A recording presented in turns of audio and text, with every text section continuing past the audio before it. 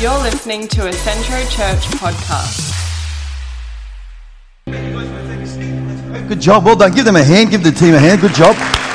Thank you for your service this morning. I don't know who in the room, and I don't need you to put your hand up and respond. It's a rhetorical question. But I don't know who in the room has ever prayed a prayer and sincerely prayed it and really actually thought it was the will of God in your sincerity and in your prayer, only to have your prayer seemingly never answered. I wonder how many people in the room here have ever prayed about a person, a situation, a problem or an issue with a family member or a friend, and really believed God that it was going to get better, only to find that it got worse. And I wonder if you're in the room this morning and you've actually thought to yourself, seriously, what's the point of prayer? I mean, I try, I pray, but it doesn't really seem to work for me all that well. Sometimes I think I must be doing it wrong. Well, I'm glad you're here this morning because we're going to drop in a moment on a teaching, on an idea communicated by none other than Jesus Christ himself. And what I find so encouraging about where we're going to go this morning is this. Jesus knew that you'd be frustrated in prayer. Jesus knew that you'd pray and nothing would happen. The reason I know he knew is because he addressed it ahead of time. And he wouldn't have addressed it 2,000 years ago if he didn't think you were going to have to deal with it today. And as we get into this teaching in a few moments' time, it's going to get very awkward.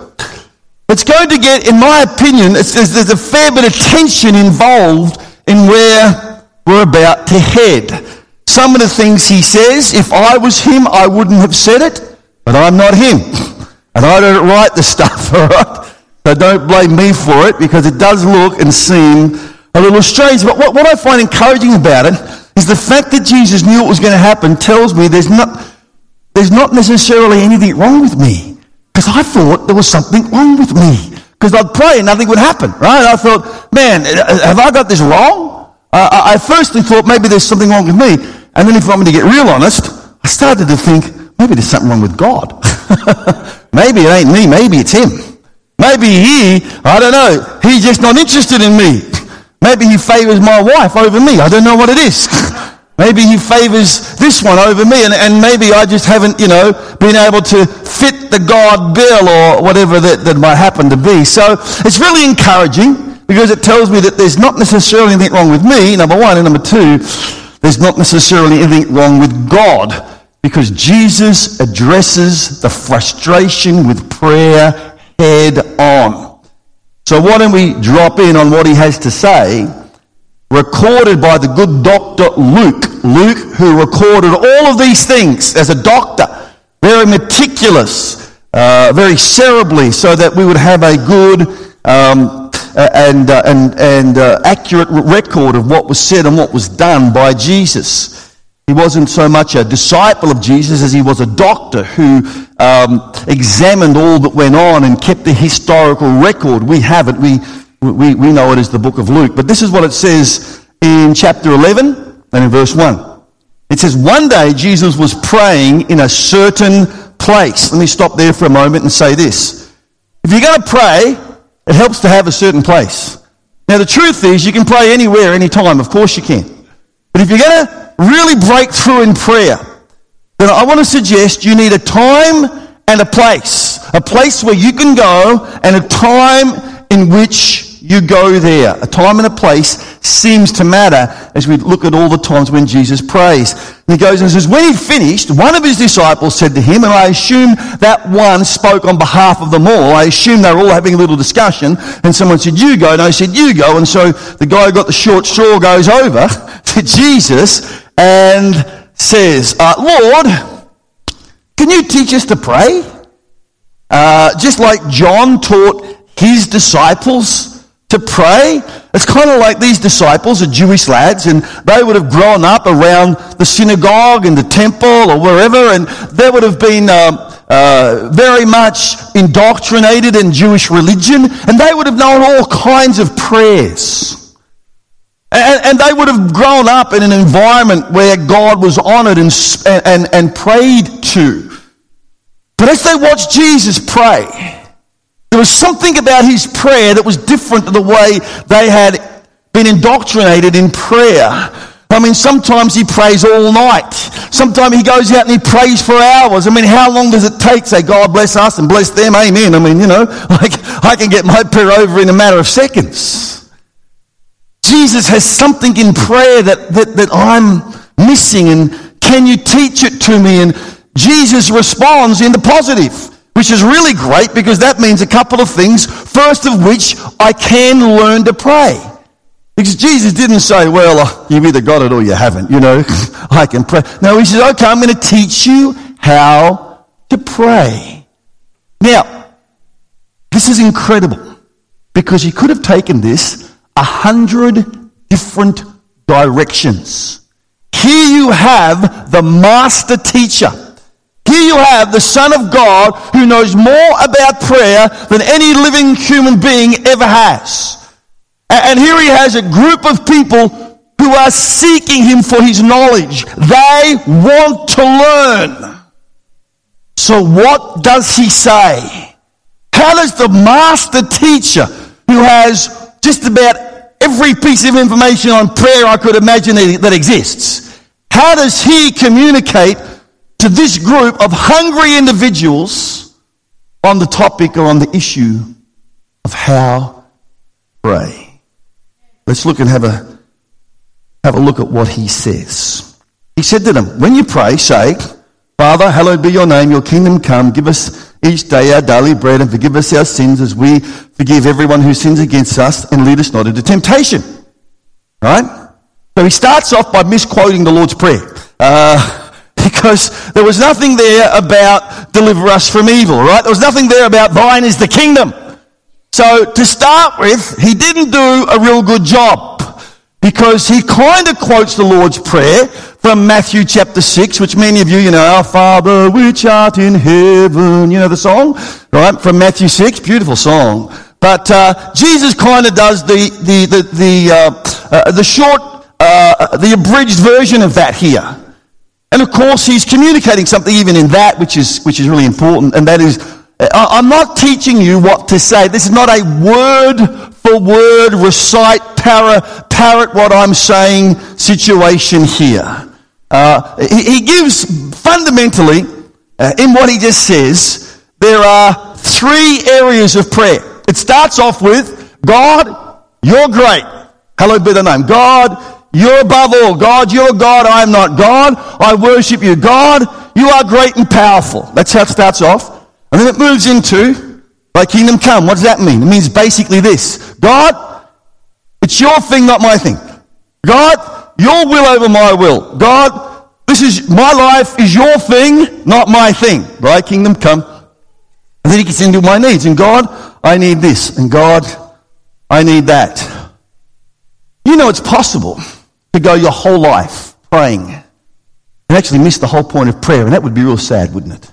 It'd be sad to pray and spend your whole life praying and actually not even understand what prayer is about, because prayer is not about getting things. Prayer is about connecting with someone. See, a lot of people wait till they need something to pray because their perception is prayer is about, I have a need, I better get something. No, prayer is not about the acquisition of things. Prayer is about connecting with God himself. But he gives us a pattern. And if I was Jesus, I'd have done that, right? Jesus gets a tick from John thus far. Well done. I would say something along those lines. God is great. God, this is not my deal, it's your deal. And by the way, God, got a few things I need. I can work with this. I'm going, good work, Jesus. Good work. Oh, but then he lets me down. Then he takes a sharp turn to the left. Where he goes now is some of the most, I think anyhow, bizarre stuff that he says. I mean, let's look at it. Let's look at it. Then Jesus says to them, suppose you have a friend and you go to him at midnight and say, friend, lend me 3 loaves of bread. A friend of mine on a journey has come to me and I have no food to offer him. Let me just stop here. Think about the disciples, right? Jesus, teach us to pray. God, we want to know about prayer. It's like this. Our Father who art in heaven, thy kingdom come. Give us this day our daily bread. Good. This is good, Jesus. I'm writing this down. This is good stuff. And just by the way, imagine you got a friend. Did we ask him about friendship? And your friend comes to you in the middle of the night and says, we got no bread with it. I mean, did we ask him about teach us about rude friends? I mean, someone knocking on your door at midnight, right? Wanting, I don't know, a bowl of sugar or a loaf of bread or something out of your pantry or refrigerator. Would you not define that person as rude? Yes? Would you do it? You wouldn't do it. My goodness, I don't think I would do it. And you could just kind of think, well, Lord, we asked you about prayer, not how to get on with inconsiderate, rude friends. That's a legitimate topic, but let's do that another day. Today, it's prayer, surely. Surely this is, surely you can, do you have to give us another story? Just give us a straight answer. And then he goes on and says this. Suppose the one on the inside answers, don't bother me. The door is already locked. There's a locked door. Interesting. And my children and I are in bed. I can't get up and give you anything. Yes, clap for that man, right? Could you imagine someone knocking on? Could you imagine being the guy knocking on the door? I imagine doing this. Like, I'd be apprehensive. Oh, I shouldn't be doing this, I mean, what if he's had a bad day? I don't think I should be knocking on his door. But, your wife's saying, you better go. We've got no food. We can't get going. I don't want to go. I don't want to go. All right, so off you go. And I really feel really bad about this. And you knock on the door and a big booming voice comes from the other side of the door. Rack off!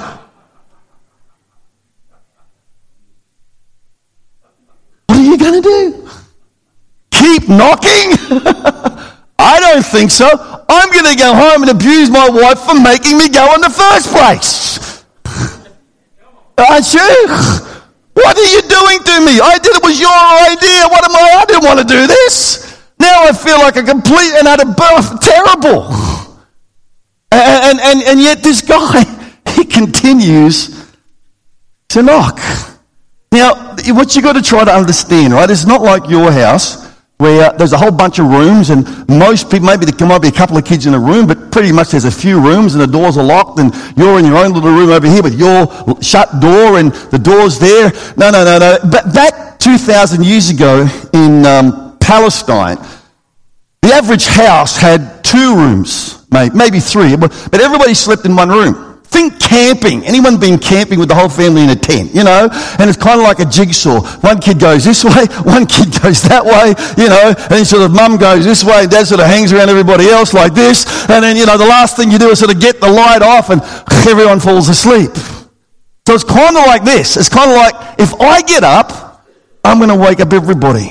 And how many know those kids, they're a murder to get to bed in the first place? Mm-hmm. Right? I wake them up. My goodness, we could be hours getting them back to sleep.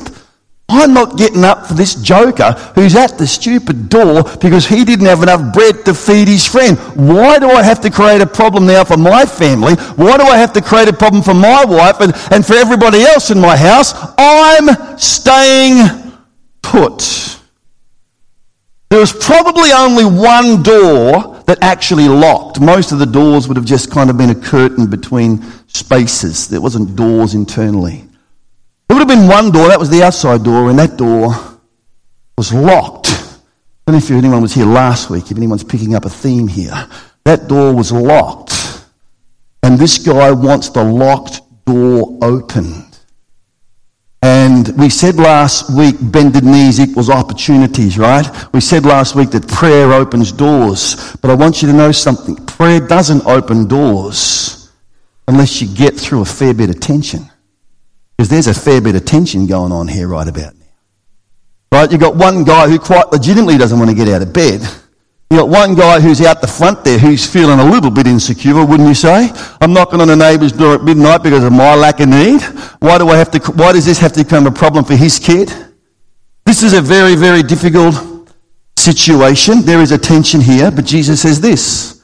He says, I tell you, even though he will not get up and give you the bread because he's nice, because of his friendship, yet because of your shameless audacity. Everybody say, shameless audacity. Shameless audacity.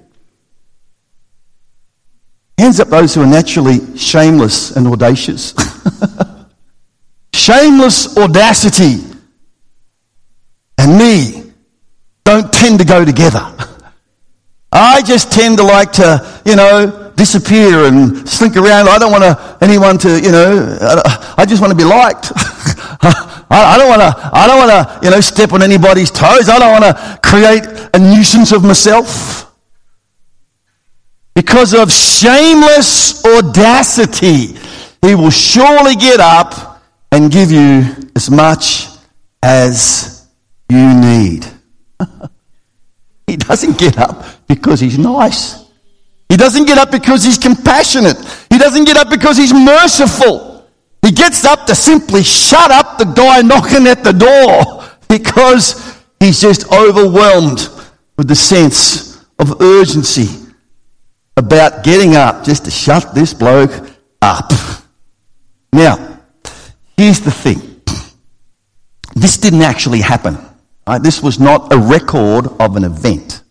This was a made-up story. Now, the great storyteller of all time, Jesus Christ, could have made up 1,000 stories to communicate how do you pray. But he created this rather strange story. And in all of these stories, somebody represents God, somebody represents you, me, and there's a lesson to be learned, right? The prodigal son. Everybody's heard about the prodigal son. I think in the prodigal son, the forgiving father, he represents God. You got it, God. And then the prodigal son represents, the person who turns his back on God, and then you got the religious person who's represented by the son who stays at home and so forth. And that's how these stories, or parables if you like, that's how they work. Okay, so let's go to this parable. Who is the person knocking on the door? Who does that person represent? That person represents me, you, us, right. The cranky guy who doesn't want to get out of bed. Who does that represent? God. That represents God. I tell my wife all the time, I'm becoming more like God.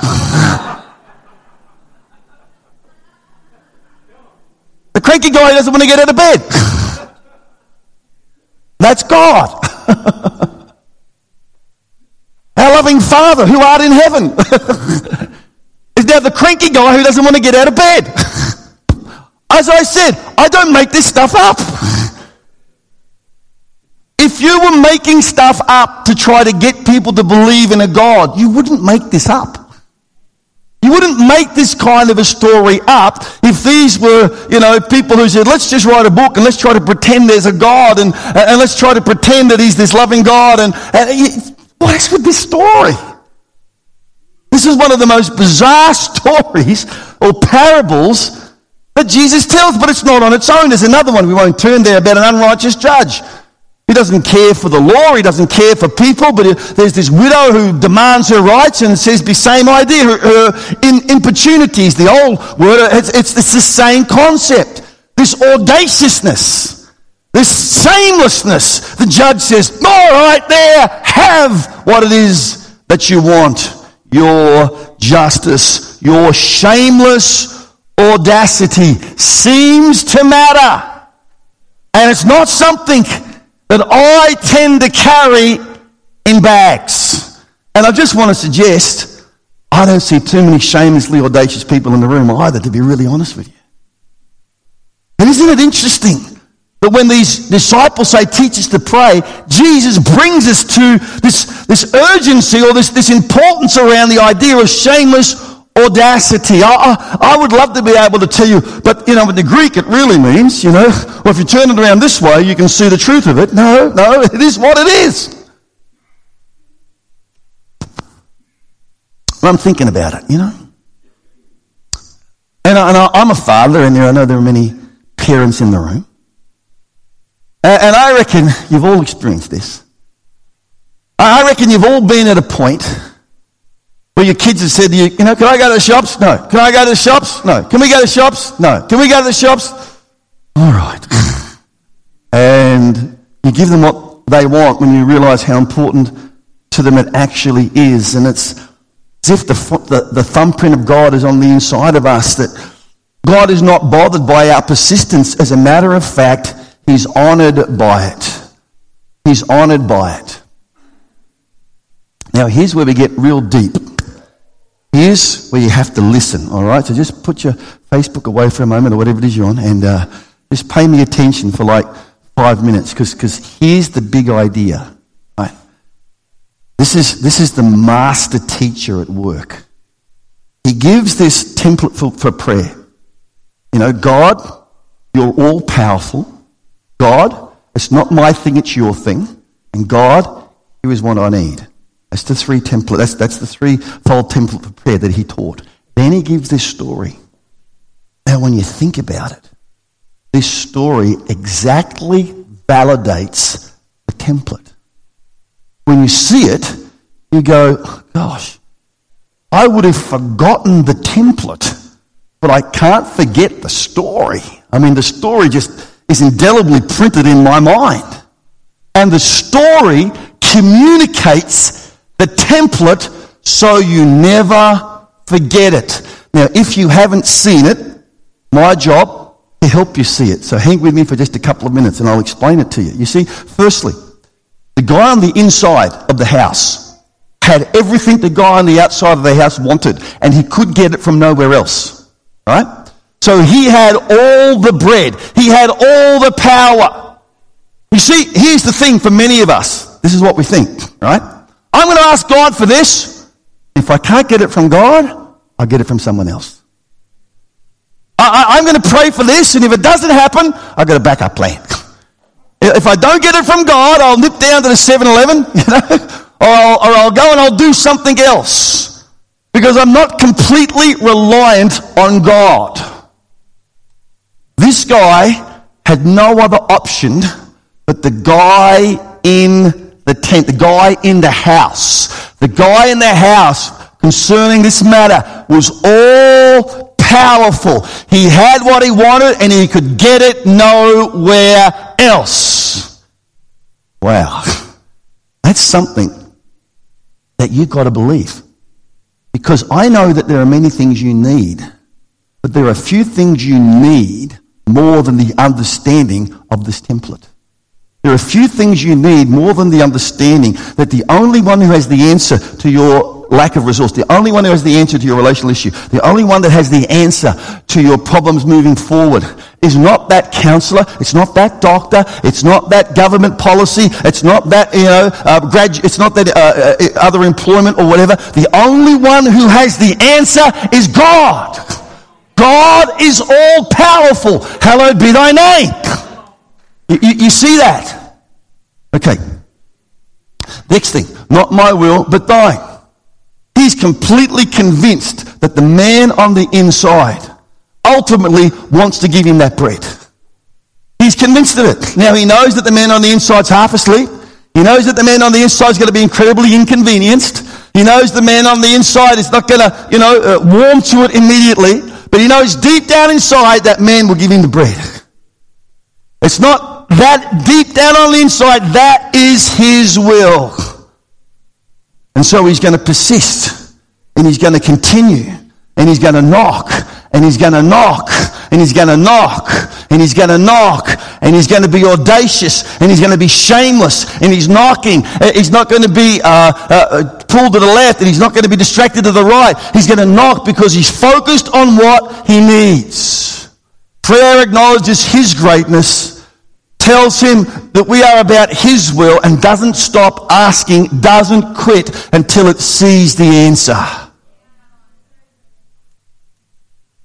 The story validated the verse before it and would have left an indelible print on the minds of those followers of Jesus who just asked, how do you pray, Jesus? We want to know how to pray. And then Jesus says, so I say to you, ask and it will be given, seek and you'll find, knock and the door will be open to you. This is not some mysterious formula to prayer, to ask here and to seek there and to knock there. No, what he's saying is ask and ask until it's like you're seeking it. Continue to seek and seek until it's like you are banging the door down. We know there's someone in there. We saw your donkey in the driveway. Don't pretend you're asleep. We know you're there. We saw the light on only an hour ago. I'm going to keep knocking and knocking and knocking until I get what I need. See, sometimes our pride doesn't want us to be desperate, doesn't want us to be shameless, doesn't want us to be audacious. Jesus is teaching us here that in prayer, you're not going to get what you want. That's going to happen. You are going to get discouraged. You're going to want to go home and abuse the pastor for making you pray when it was a complete waste of time and God didn't answer your prayer. Because you've not learnt shameless audacity when it comes to prayer. Persistence honours God when you pray. This sense of God's going to do something. I believe He's the one who has what I require and no one else can get it for me. I know that you need a whole bunch of stuff. I know there's a bunch of need in this place this morning. But what you've got to get firmly fixed on the inside of you is that God is the one with the answer. And when you believe that, right, when that becomes your worldview, then you can become like this guy. Then you become someone who storms the gates. Then you become someone who knocks on the door. Then you can become someone who persists until they break through. He says in verse 10, for everyone, that's a pretty encompassing phrase, isn't it? For everyone, that includes me. I guess it also includes you. Who asks, receives. And the one who seeks, finds. The one who knocks, the doors will be open to them. So here's my question for you. What are you so diligent about in prayer that it consumes your heart? Is there anything?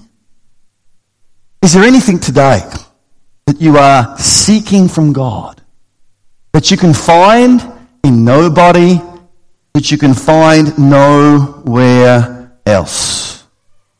Is there something that big in your life that it honors God?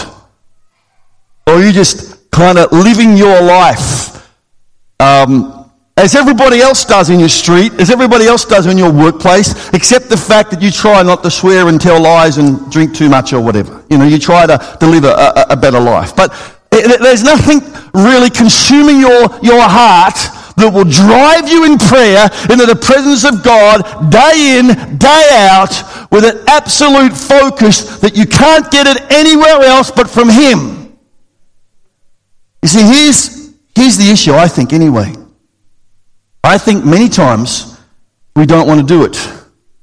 Many times we're afraid that if I shut the door and come into this time with just God and me, this quiet time or this intimate moment with God and just me, He might put His finger on things in my life that, frankly, I don't want Him to touch.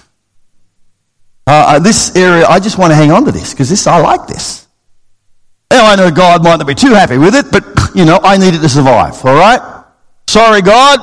I appreciate the fact that you have everything I need, but this little thing down here, this little person over here, this little habit over there, I need that as well as you. I'm sorry, I know you don't like that, but that's just the way it is. I think that exists in the heart, if you want to be really honest, of a lot of people, which means we're kind of afraid to go too far into God because we think God's going to put his finger on that and we don't want him to touch it. And so we consign ourselves to simply saying prayers. Our Father which art in heaven, hallowed be thy name. It's not that we don't pray. We say our prayers. We don't enter into a spirit of prayer. We don't enter into a place of prayer. We don't enter into this communication with the creator of the universe. Because there is a fear on the inside of us that if we do, then God might start revealing things or touching things or putting his hand on areas of my life and saying, no, we're going to deal with this. Prayer recognizes, firstly, his greatness. Secondly, our dependence. And that's what the story's all about. The guy on the inside has what the guy on the outside needs. He can't get it anywhere else. That's what prayer's all about. God has what you need and you can't get it anywhere else. And when you realize that, then that changes everything. Because for many of us, we think what will provide for me in the next 10 years is my superannuation. What will provide for me in my next, whenever, it might be some Centrelink payment, or might be some employer, it might be some spouse, it might be some relative. No, it's God. And when we realize that nobody else has what I need, then this shameless audacity has a better chance of rising to the top, to break through this lack of response from the sleepy, cranky guy on the inside. One of the things that I hope you're praying about, this thing that I mentioned last week, and I want to remind you if you were not here, if you are, I want to tell you if you weren't here and remind you if you were, is to challenge a friend, someone who's not a follower of Jesus. If you're here today and you're not a follower of Jesus, great to have you. You can pray too. And to say to somebody who you might work with or might live across the road from or wherever, who has a problem, who has a circumstance in their life that clearly they're out of their depth in, and challenge them, why don't you pray to God about that? Oh, no, I don't know. No, that's fine. I know you're not, but you've got nothing to lose, have you? Wake up in the morning and simply ask him to help you in that situation. And challenge people, because C.S. Lewis talks about pain is God's megaphone. And everybody experiences pain. Why not just say, well, if pain is God's megaphone, God is trying to speak to them through that circumstance. Why not just adjust them to say, why don't you just talk to God in that circumstance? And let's just see what happens. Let's just see what God does. See, what I'm asking you to do, church, is to not just pray for that opportunity, but certainly if that opportunity comes, so you don't have to tell anybody, you just between you and God. But one thing I ask, if things turn around, let me know. And then we were going to ask you to let us know so we can rejoice with you and just praise God for that. But in the Bible, it talks about a fellow by the name of Abraham who had a passionate promise from God that he believed right the way up to his death. Now, he never actually saw it come to pass. Not in the literal sense. I'm sure he saw it in his heart. I'm sure he saw it in his mind, if you know what I mean. Because it did come to pass. Everything that God promised him came to pass. But everything that God promised him, therefore everything that he was passionate about was so big, it was bigger than one man's lifetime. And we can get so focused in on just our little moment of time that we forget that God actually uses us to change generations. God actually uses us to create things at this point are not even seen. But we can pray towards it and pray towards it and believe for it and believe for it.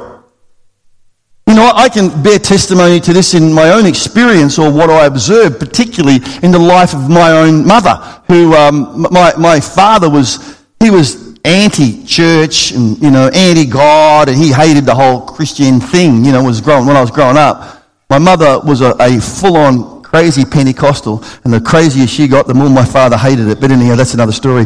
But my mother never gave up praying for him. And they were married for 40 years. before my father finally bended his knee and acknowledged Jesus Christ as Lord. But it took her 40 years of prayer. And she never gave up because she was passionate about seeing her spouse make it to heaven. She was passionate about that, and you can appreciate the passion that any wife would have for her husband to make it to heaven. And I just say that to you, that it took her 40 years knocking on that door. For 40 years, she never gave up. For 40 years, my father was quite cutting about her going to church and so on and so forth. He thought the whole thing was crazy and made it clear that he thought she was crazy for going. But she never gave up. She never let that fill her spirit or fill her heart. Just kept praying. Just kept praying. Just kept praying. And finally, when she passed on, my father continued to go to church, and he counted the offering, and, he was involved in his church there where he was, and where he continued on till the day he died. And so from a person who thought the whole thing was a bunch of crazy fairy stories, finally in his 60s coming to the Lord, how many know that's a miracle right there within itself? 40 years of prayer. Because I suggest she knew one thing. She knew, I have nowhere else to go with this. If God doesn't come through here, nobody else can. And that's the thing that I want you to take away. Nobody else can come through for you but God. Not your ingenuity, not your education, not your resources, not someone else who's nearby, a big brother. I get my big brother to come and fix you up. Nobody else but God. And if you don't have that situation in your life right now, then maybe you're not believing God for something big enough that honors Him. Maybe, just maybe, you need to adjust something in your life until there's something so large going to get you up tomorrow, begging on heaven's door, because no other door will usher you in to what you need. Bow our heads, we're going to pray. Father, I thank you that all we need is in you. Father, in the world, in a nation that's so plentiful, that has so much supply, it's easy to lose track of that. It's easy to lose sight of that. And Father, we simply say our prayers as a process of religious tradition. But God, focus us to start knocking. Focus our hearts. Become audacious and shameless in our pursuit of what it is we believe is your will for us right now. Until door opens and until the resource, the opportunity that is on the other side of the door becomes ours. And I thank you for this. Jesus. We're going to stand together. We're going to worship. Thanks.